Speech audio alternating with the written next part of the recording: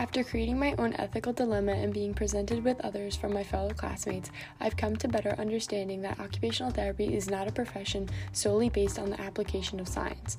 In each presentation, it was very clear that one of the most important aspects of practicing occupational therapy was the relationships that the occupational therapist made with clients, families, and other members of medical teams. The building blocks of a relationship are made through the incorporation and the ability of the OT to follow the code of ethics and agreements with principles that also apply to OATA members. These set of guidelines promote moral courses of action to ensure that the client's needs, concerns, and goals are put first. Growing up, my mom always told me to think before you act, and as a little girl, sometimes I just jumped straight to the act. With time, I got better at understanding the options I had and weighing the possibilities.